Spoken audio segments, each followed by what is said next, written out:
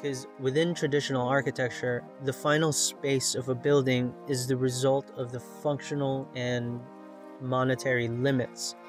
Functional meaning functional requirements like how many floors do we need to have, what amount of square footage does a room need, and obviously the monetary limits speaks to the budget of the project. Work Association is a show about the intersections between technology, design, and the experience of being a human. It's a word association game Miles and I invented to learn about things outside of our little creative bubble so we can expand the way we think about the work we do every day as brand storytellers and experience designers. Each week, Miles and I switch off roles. One of us chooses a word for the other to research in the context of design, technology, or branding. Then we meet back up and talk about what we found. At the end of the episode, the researcher picks another word that they associate to the story they told, and we switch off and do it all over again. Welcome back to Work Association. This week, we're looking at the word that Nick gave me, which is attraction. It was such a fun one to get into. I wanted to try and get away from the general definition of the word, which is the action or power of evoking interest, pleasure, or liking for someone or something. So, there's obvious connections that we can make with this word, especially within my area of expertise, design.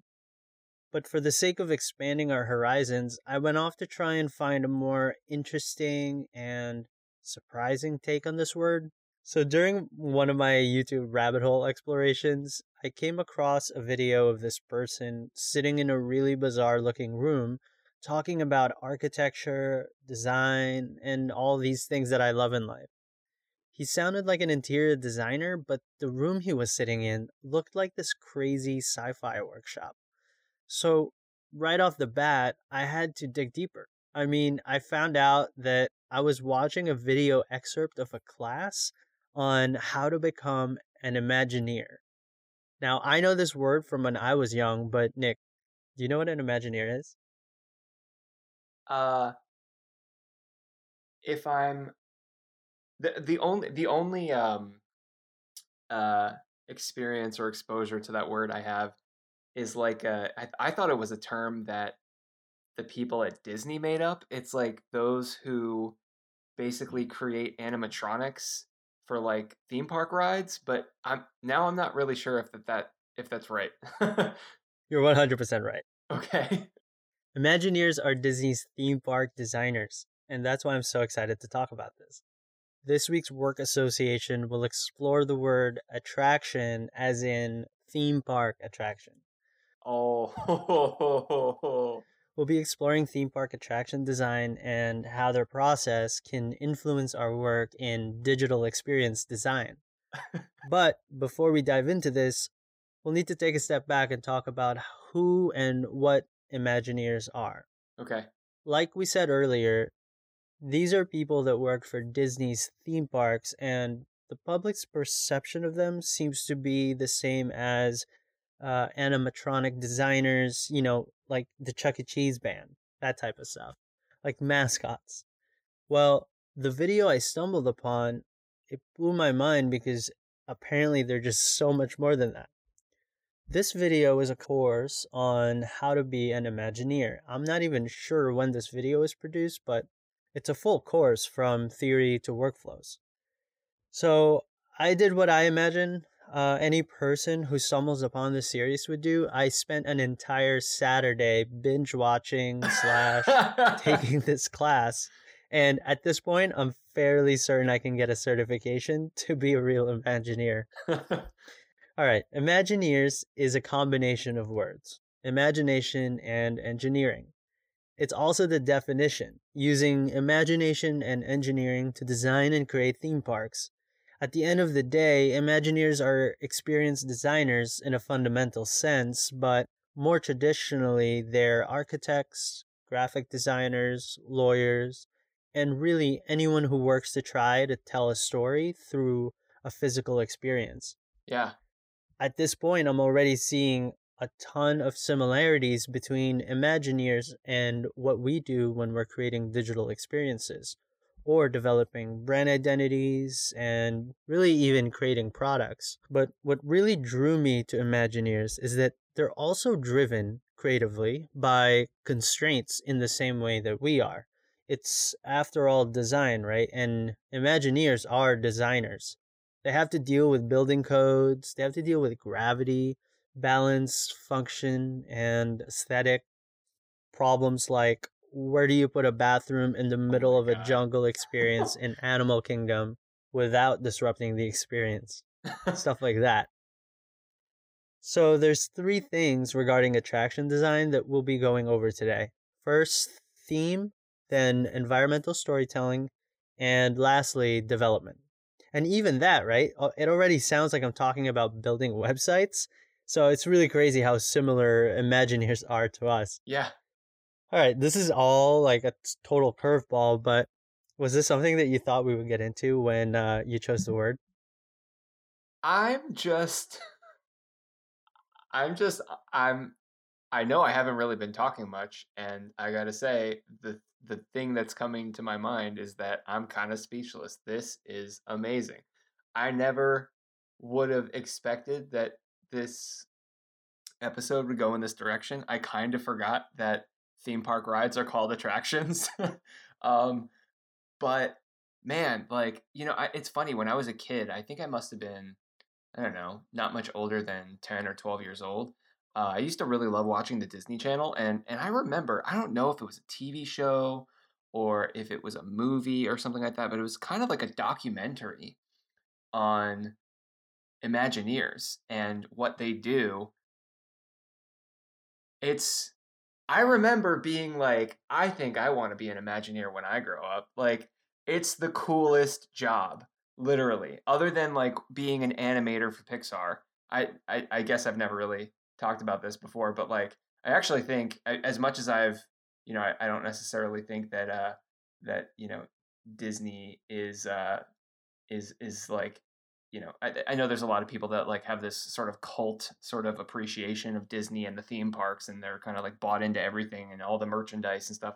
I'm not necessarily like that, but I do think that the people who produce the content uh, at at Disney, at least from what I've seen in these types of like, behind the scenes footage and all that kind of stuff, I think they have like some of the coolest jobs ever. And so to find out that that's the direction that this episode's going in, I'm just like so pumped, and I just can't wait. Yeah, super excited. There's definitely a sense of nostalgia when thinking about Imagineers and really Disney in general. And it's funny you brought up that documentary because I also remember watching that. And when I stumbled upon this video course, I was kind of like discovering a forgotten dream. Like, oh crap, I was supposed to be this when I grew up and forgot. But yeah, I don't know if you've ever been to a Disney theme park, but I remember how immersive and detailed it was to the point that you kind of forget where you are and you're just transported to a totally different world. Yeah, yeah. I mean, I haven't ever been to any of the Disney theme parks, um, but when the Star Wars theme park opened, which I know is like it's not really like a classic Disney thing, right? But like, obviously, being one of the more sort of like one of the newer um, theme parks of the Disney sort of landscape, I suppose. And me being like a huge Star Wars nerd, I like did a little bit of reading up and watching some videos on what the Star Wars attractions are like. And I remember it was not too long ago. I watched a video. It was kind of like a recording of what this one experience was like. It's not even like a ride. You typically think of theme parks as having like roller coaster rides and stuff like that. And I think like one of the things that's really interesting about Disney theme parks is or Disney, yeah, just Disney theme parks, is that not everything is like a roller coaster ride. A lot of times these attractions, and maybe that's why they use the word attractions, is it's not really a ride. It's just an experience that you have. And this one that stood out to me in particular is, I forget the name of it, but you basically go in and you can make your own lightsaber. and they use all these crazy techniques. So like there's this whole thing about you get to choose what like the sort of like handle looks like, you get to choose what like the end pieces look like, and then you get this little crystal called a kyber crystal, and you can put it inside of the handle of the lightsaber, and then like, you know, you turn the lightsaber on for the first time and it actually lights up and stuff. And the way that they do it, you know, with people's you know, the people who work there wearing like really like crazy realistic costumes, and the set design and everything. It's I watched that video and thought to myself, if I was a kid, I don't know if I'd be able to distinguish reality from like fiction in a place like this. You know, it's just so incredibly magical. And it made me think at the time, kind of similar to what you're saying, like just all of the time and planning and technologies that had to be invented for this kind of stuff to even happen. You know, it's like they have to like think of all of that, and when things literally don't exist, they have to be the ones to innovate and to make those things in order to like make this experience come to life. And yeah, I guess like in that moment, you know, I am drawing parallels in my mind to like somebody who is an experienced designer on the web is essentially the modern day, like, you know, public facing Imagineer. Right, totally. The first thing I wanted to talk about is something you just brought up, which is the idea of theme. Because there is a difference between theme park and amusement park. Oftentimes, people kind of use them interchangeably, but an amusement park is all about giving you the physical sensation and excitement through like roller coasters and other types of rides. That's not really what we're focusing on today. We're focusing on theme parks. So, what exactly is a theme, right? Like a theme is what the story is about. It's the deeper meaning behind a story. Yeah. You mentioned Star Wars. So, Star Wars actually has multiple stories and all sorts of events taking place within the world and throughout the movies. In one movie, you might be following storylines. The universe is huge. There's all sorts of stuff happening, but at the end of the day, Star Wars is about the power of hope. That is the theme. That's what drives all the storylines and characters you encounter in the Right. movies. Mm-hmm. And, how does this relate to Imagineers? Well, Imagineers use the theme as their true north. They make all of their decisions based on the theme. Right. And mind you, at any given time, Imagineers are faced with an impossible amount of decisions when creating attractions. So, like, how many decisions are we talking about here? Well, let's take Animal Kingdom as an example. In one of the videos, an Imagineer named Joe Road talks about the scope for building an attraction. When talking about Animal Kingdom, he stated that the theme of Animal Kingdom is the intrinsic value of nature. Wow. That's the theme. And that's what Imagineers reference for every single decision that they make. He talked about the simple act of designing a door within Animal Kingdom. He said, picture a door and there are hundreds of doors in Animal Kingdom. What should this door look like? Should we use wood or steel? Well, intrinsic value of nature, obviously wood. Right. Should it be smooth or rough? It should be rough. Should the doorknob be shiny or rusty? Again, the intrinsic value of nature, that's the theme, then it should be rusty. Even the patterns on the doorknob itself, even if it's as small as, let's say, your thumbnail, they ask themselves, should this be geometric or organic? It's a simple kind of solution would be organic. You begin to realize how easy or, well, let's say straightforward it is to make decisions when you have a clear understanding of the theme. And hearing all of this reminds me a lot of how we approach brand identity design. Because when we're creating a brand, we know that we'll have to make thousands of decisions, and not only that, but the brand is a living thing, meaning it kind of evolves over time. It's not static, right? We're able to produce cohesive identities because we rely heavily on brand personas, mission statements, etc. And what I love about the idea of a theme is that it simplifies an extremely complicated and oftentimes intangible thing into a bite sized piece of information that can drive countless decisions and guarantee that the essence of the brand is really preserved. Right.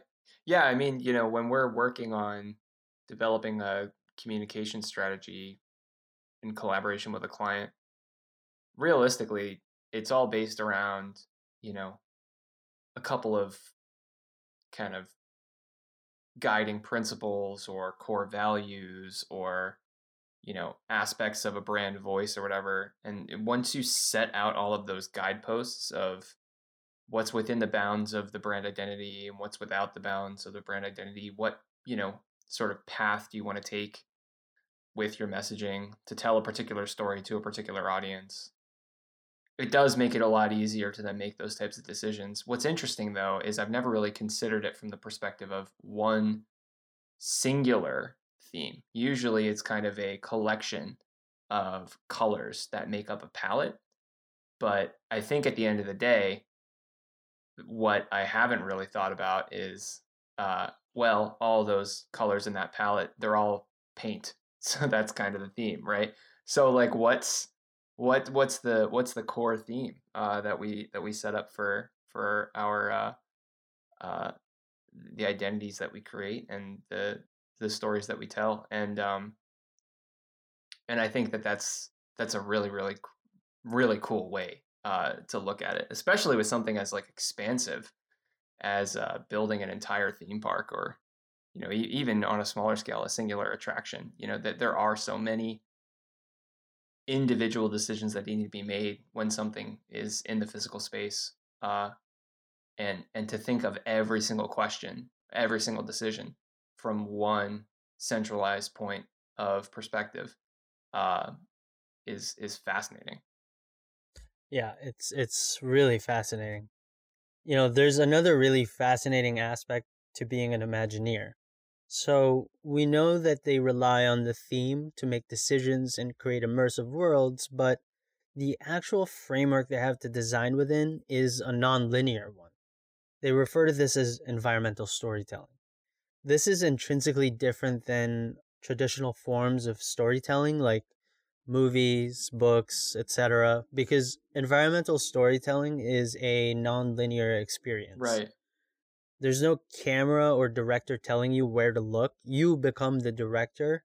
You become the main point of view, and the story unravels in the order in which you explore the space. So it's definitely challenging to design a narrative driven experience knowing that your story might be told in a non-linear way. It's interesting because it's the same challenge we face as digital designers, right? Our users at any given point, they can decide to click around and wander aimlessly through our experience. They can essentially get lost. In the same way that Imagineers approach this problem, we create signs, or in digital terms, navigational elements and call to actions. We use intentional browsing methods to provide an intuitive way for people to traverse the site. The inspiring thing about Imagineers is that the way that they're able to hide these utilitarian things so that the experience and immersion aren't disrupted. There's a lot to learn in environmental design in that way. I mean, although it seems much more expansive than user experience design for websites and apps, the fundamentals are the same because, people navigate in the same way when they're exploring spaces digitally or in the real world. Aside from being nonlinear, it's also a multi-sensory experience, right? You can hear, touch, smell, and even taste the world that you're in. I mean, you are in that space. What seems like daunting challenges and limitations are actually opportunities for Imagineers. Let's take the sense of smell as an example. If you're walking through an old French street market, similar to what you might see in Beauty and the Beast, well, Imagineers are able to design actual food carts with fresh bread or other types of food you might expect to encounter and smell when you're walking down this market. And as you walk through the space, you're not only immersed visually, right, but you can smell the market. So these are really the things that add up to making an extremely immersive experience. We know that Imagineers are also able to navigate all of these challenges, but the fact is, amidst all of this, they still at the end of the day have to entertain and tell compelling stories. And we can talk about what makes a story compelling, but it comes back to the idea of the 7 elements of a story, something you might have learned in English or literature class back in the day. You have the exposition, the inciting incident, the rising action, the climax, falling action, and finally the resolution. Imagineers are able to embed these things within their environments. So let's take Cars Land, for example. One Imagineer talked about how entering the Cars Land attraction has a very similar effect as the beginning of a movie. You literally enter this world and there's a ton of like stuff going on and you're being introduced and discovering all sorts of stuff. So this is the exposition. The inciting incident element takes place as you go further in and you realize that there's a race that's about to take place. So you continue walking, you find the main attraction in Cars Land and realize that you can actually participate in this race. So this is the rising action element of a story. The excitement builds up from here, and you're not just there to watch a race, but you can actually be in it. Then you launch off, the speed and turns happening, all of that results in the climax. So are you in an actual car? You're saying that you walk around this town, you interact with different people or like different cast members or whatever, you get these little bits of information, and then you somehow find out that you are in a race and you have to get in a car. Is it like a go-kart kind of thing? Yeah, so you get on this car that's on a track and it Okay. takes you through the land. It literally looks like you're driving through the desert or something like that. Okay. Then you enter a cave that basically transitions the environment into a dark nighttime scene. And here you meet a bunch of the characters in the movie. At one point, a cop even talks to your car, and all along you're just taken along for this ride. It's pretty insane. You even go in and out of buildings throughout the experience. It's really it's really fascinating. And at some point, you actually find out that you're raising other guests, right? So Imagineers can even introduce plot twists with environmental storytelling. So after the race, you find yourself at Radiator Springs, where you can continue on to explore the environment and finally have an opportunity to have a meal at the same diner featured in the movie. It's all there. So just by entering this attraction and moving through the space, by the time you come out of the other side, you essentially go through an entire storyline. The difference with this experience and, say, a movie is that you have control over what to look at, interact with, and discover. Yeah, what's really interesting about this is, you mentioned a little bit ago this concept of intentional browsing. And it's, something that we kind of use internally to talk about setting up an experience on a website that allows a user to browse at their own pace and in their own way, but is crafted in a way that sort of gently guides them towards specific interaction points that are centered around business goals, whether that's selling a product or getting someone to sign up for an email address or whatever. You're not creating an experience where that feels forced, because if it feels forced, then the user's not going to want to do it. But rather, you're offering them the ability to browse with intention towards a particular goal that they might have for themselves, or if not, something that they, will eventually kind of make this decision that to take that action, which at the end of the day, like it can't be something that's forced, right? It, like, no matter what, you physically cannot force a user to take an action that you want them to take. They're either going to take it or they're not. It's kind of like, that saying, you can lead a horse to water, but you can't make them drink. And with user experience design, there is 100%, like on the web, no way to force a user to take that drink. They have to make the decision on their own, and it has to feel like something that they will find gratifying in some way or another. Otherwise, it's just not going to happen. And what I think is really interesting in terms of a parallel with this kind of approach of designing an attraction is that, there is sort of this underlying story which, has a beginning, middle, and an end, but it's experienced in a way where, you know, the the visitor kind of needs to stumble upon that story in, their own sort of in their own way, on their own timeline, and no matter what, out of the thousands or hundreds of thousands of people that experience that story, all of those plot points are the same. The text is the same in terms of, like, the lines that are spoken by the actors or whatever it might be, the things that happen, the mechanical things that happen with any sort of, like, technology that's involved. All of those things are choreographed to happen exactly the same way, but the way that it's actually experienced by those individual visitors is going to be completely unique to them, not just the one time that they visit it, but if they visit it on multiple returns, maybe they're in a different part of the park at a different day when something's happening, and maybe they choose not to do the race one day and they can just, like, see it from the sidelines or whatever. It's kind of pretty similar, when it comes to an experience on the web. You kind of have these, especially with something like a website that's informational, or something where there's an interactive web experience that's all about telling a story.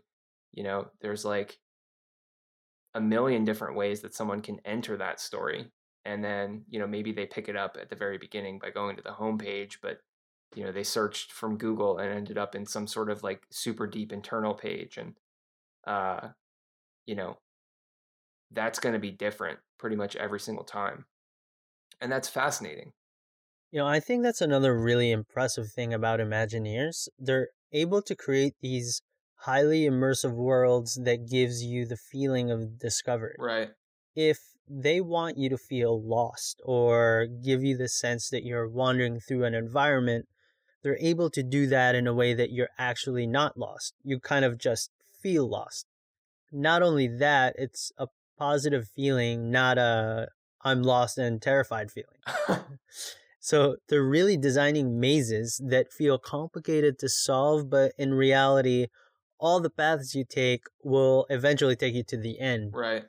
So while there's dead ends here and there, it's just enough to give you that feeling, but not so much so that you're actually lost.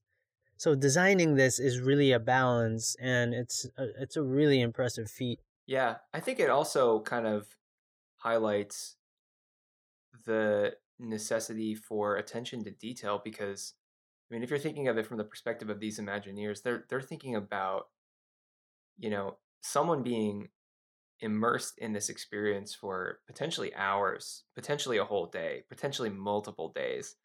And they're going to be walking around, they're going to be experiencing things, looking at things, and they, as you mentioned, like, they're kind of thinking about every sense, the smells and the sounds and whatever.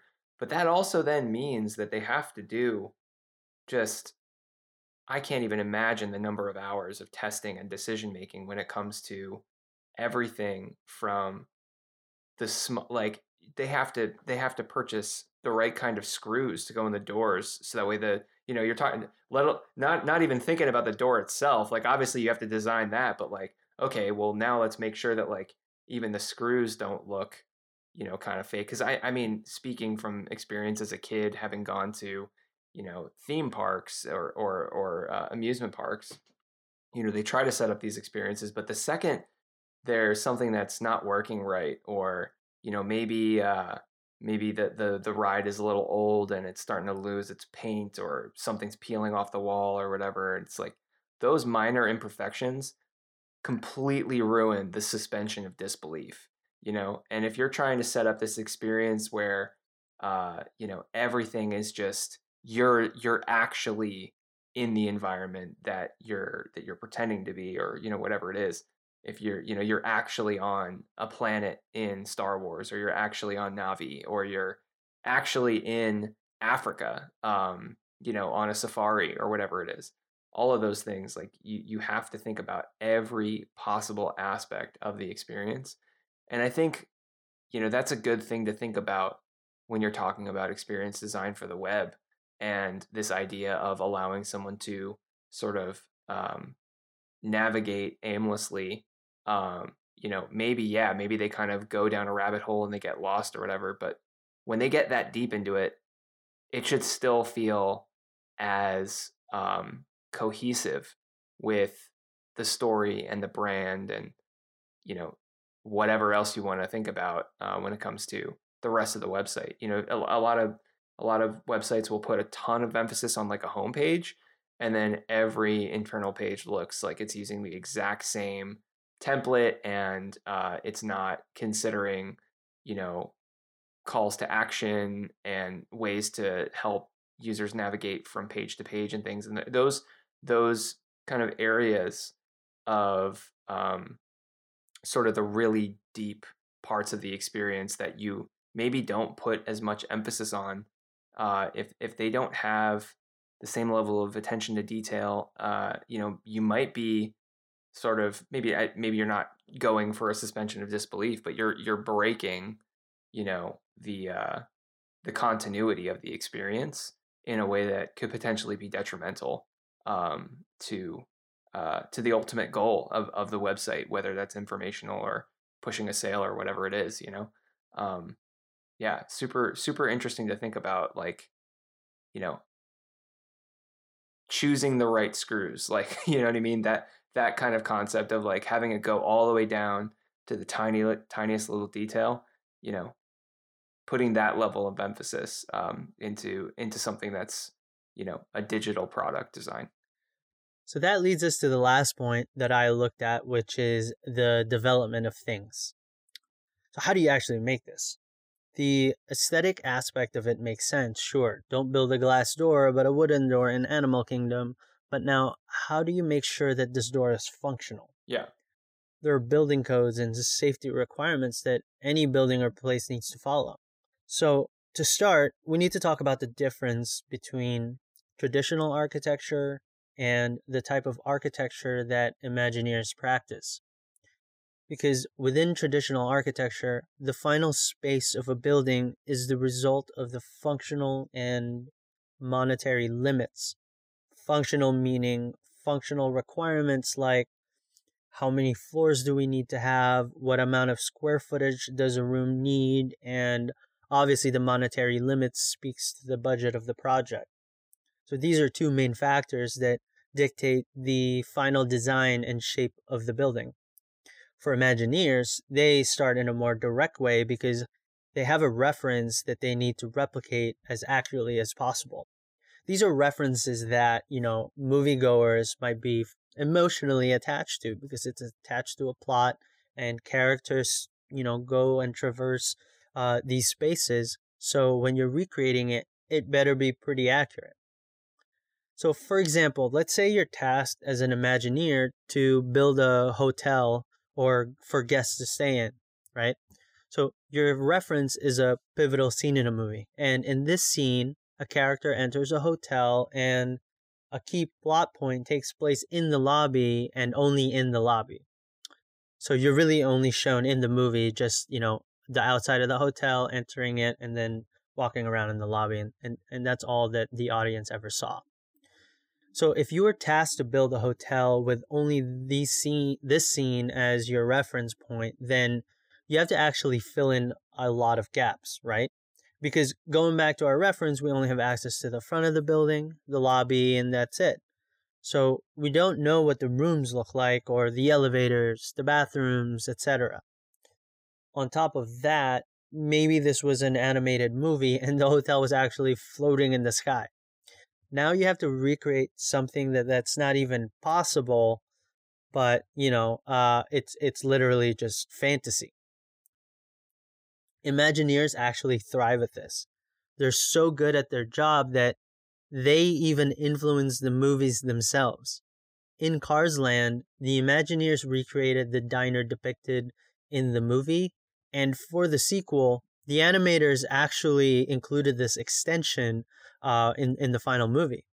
So, architects and Imagineers share the same result of a fully functional building, but the main difference is that Imagineers begin the process with a clear reference that they then need to expand upon, while architects, on the other hand, start with budget and functional requirements, like we were saying, and from there, they concept out the final look of the building.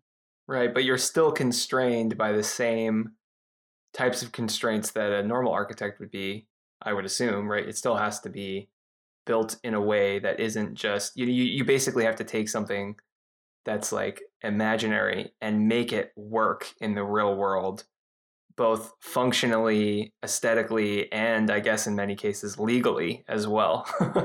So take the floating mountains in Pandoraland as an example. This attraction was inspired by the scene in the movie when they were riding these flying creatures all around the floating mountains. Okay, now as an Imagineer, you have to create something that literally cannot exist in our physical world, right? Yeah. Luckily, Imagineers have techniques that they use to trick our minds. The most popular one that, many people are probably familiar with is the technique of forced perspective. When you need to give the illusion that something is much larger than it actually is, you build it in a way that the higher elements are actually scaled down, or the relative scale shifts depending on the height. They also manipulate vantage points and rely on textures to further change our perception when we're looking at the structure. Textures like foliage, when placed all the way up at the top of the mountain, it starts to look like forested areas because it's so far away. So by no means is this attraction small. The floating mountains are about 15 stories tall, around like 156 feet. This is all the Imagineers needed to make them feel like they're the size of real mountains. Aside from the height, the feeling of weight was also considered for the illusion to work. Imagineers used a mixture of textures and colors to make the face of the mountain look like real granite or some kind of rock you would typically see, so they look heavy. In reality, they're hollow with a steel superstructure on the inside. Yeah. I'm like looking at pictures of the Avatar theme park, and I can't imagine where this big steel box would go. It literally looks, so for reference, anybody that hasn't seen Avatar, in the movie, on this fictional planet, there's these sort of big boulder looking rocks that float in the sky.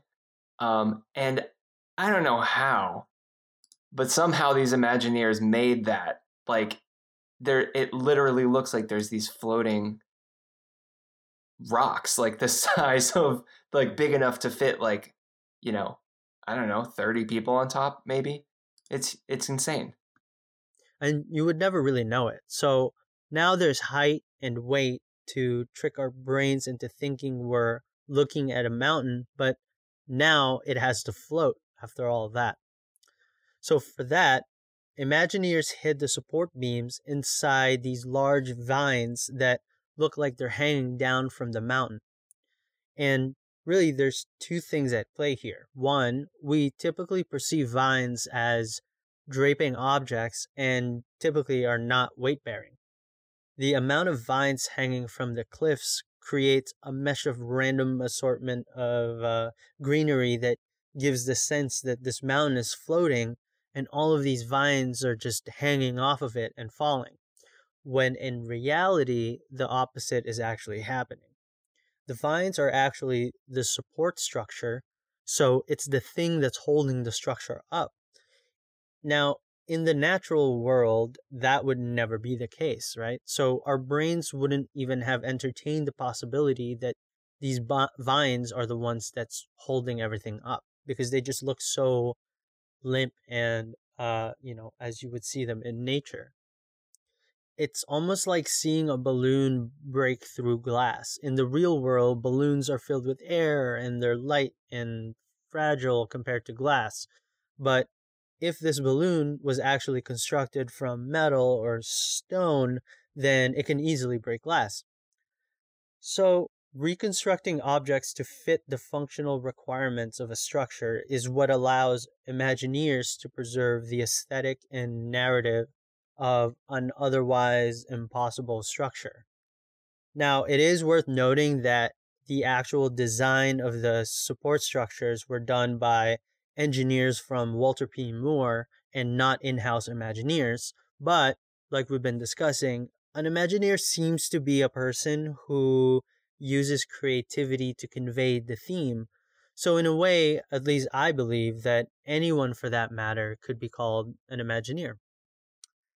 The takeaway for me with this is that you don't always have to build things exactly as they are. In order to really push the limits and make your imagination come to life, you have to almost tap into illusions and tricks if you want to take it to that next level. Floating mountains are not possible, right? It came from someone's imagination. But if you want to build that, you need to play tricks on people's minds to make it come to life. I see that now in digital design. Take websites, for example. We have incredible limitations when we design because of screen size, bandwidth, or file size, and accessibility. So these are all the forces that act upon a design process, and it's really what drives the possible. If we want to push these limits, then we have to look to Imagineers and how they would go about solving these things. I picture a website that requires a large moving background of stars and galaxy, as an example. As the background plays out, text flies past you and the stars are flickering, all the stuff is happening. Right away, you can imagine how heavy this video background asset will be. If the reference dictated this to be full screen, then you now have concerns regarding responsive design, differences between users' browser sizes and load times.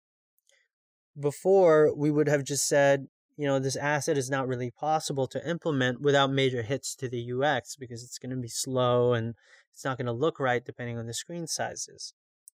Now, using the Imagineers approach, we can look deeper and see how we can quote unquote fake this, right?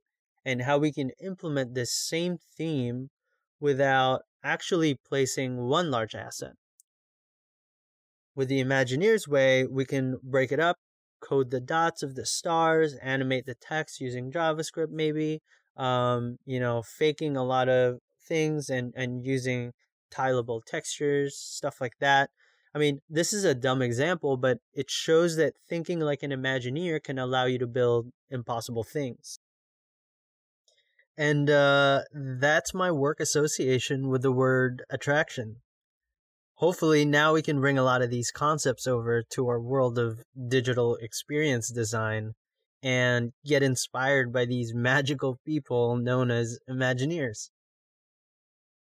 Well, that was a delightfully unexpected turn, and I feel like I got a little bit smarter. That was cool. That was really cool. And at the same time, I think that it's sort of made me look at what we do with a little bit more wonder too. Because, I mean, on one hand, you can kind of think about learning about this type of stuff. It's like learning how a magician does their tricks, really, at the end of the day. A magician, I don't think that real magicians have any qualms with talking about how, what they do is an illusion, and that illusion is sort of predicated by technology. At the end of the day, magicians are really technologists. They're using things like magnets and force perspective and all those other things to make something that seems impossible look possible. And that's a lot of like what Imagineers do, and they do it with, again, like technology, but maybe on a different scale. And you know, once you can have the perspective that once you kind of like peel back the curtain and you see how something actually happens, it kind of removes or reduces the wonder and the magic behind it. But I feel like to be the person that is the architect of or the creator of that type of experience, um, maybe for you it kind of ruins the wonder, to know how it's done or whatever. But to be the one to actually be able to create those things and then put them in front of others and have those others experience the wonder, uh, that's kind of like what reinvigorates you and makes you feel like, wow, this is like so exciting and cool and unique and new, and it's something that you love to do every day.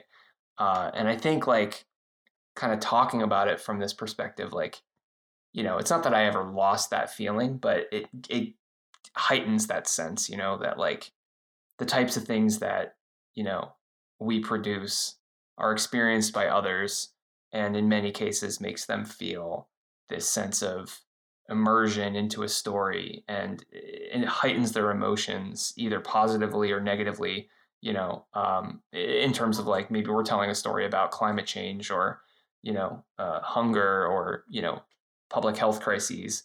And in those cases, like we're intentionally trying to evoke negative emotions and things. But either way, we're using this design and technology and this platform of the web to make someone feel something, and that's pretty cool to think about. Well, it's definitely a bittersweet feeling knowing that you're privy to the secrets and how the illusion is made. I think for me at least, the exciting part is the fact that we're essentially solving puzzles. Yeah. On one hand, our users are entertained or informed in a really great way, and that's what they're feeling. And on the other side, our side, we're taking pleasure knowing that we've solved something really interesting. We're solving these problems, and now we get to watch other people enjoy the work, right? Yeah. This research really opened my eyes into how deep you can actually go with creative thinking. You can float mountains, literally. Yeah, man. Fascinating stuff.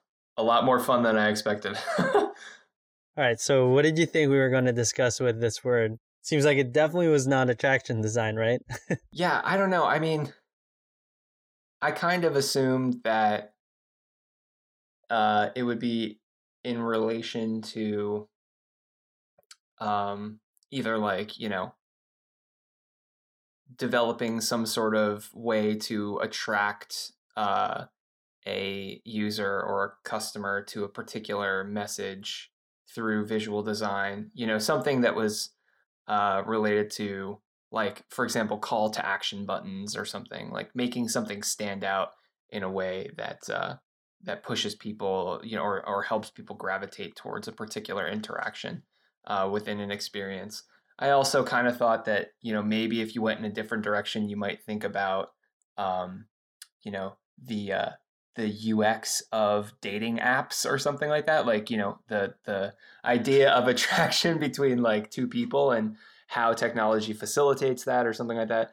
I really didn't expect to go in the direction of theme parks, but yeah, something having to do with sort of like the magnetism present within user experiences or something along those lines. Oh man, yeah, that's funny you say that because I actually did look into attraction as in people being attracted to each other, but Yeah. like I mentioned in the beginning, I wanted to push it and try to learn about something totally new. So, when I stumbled upon this course on YouTube, I knew I just had to dive in. All right, so here's your word for the next episode, if you're ready. Yeah. All right, the word is ubiquitous. Ubiquitous. Okay. Wow. Yeah. All right. I guess like as a starting point, the let's look up the definition for the word ubiquitous. I know what this word means, but I just want to get like the Merriam-Webster definition of it. Yeah. So for me, I think of ubiquitous as being like something that's everywhere. And so that the actual definition of ubiquitous is existing or being everywhere at the same time, constantly encountered or widespread. So yeah, pretty much the same as what I was just saying. But okay, so now I gotta go do some research on how the word ubiquitous relates to design, technology, and storytelling in the digital world. So I guess on the next episode, you'll be hearing from me on the word ubiquitous.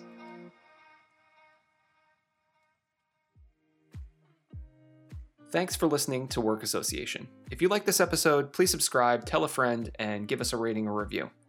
This show was produced by Max Bangora and hosted by Miles Rojas and Nick Dank. Work Association is brought to you by Suits and Sandals, a brand communications and creative agency that helps companies tell better stories and create better digital experiences.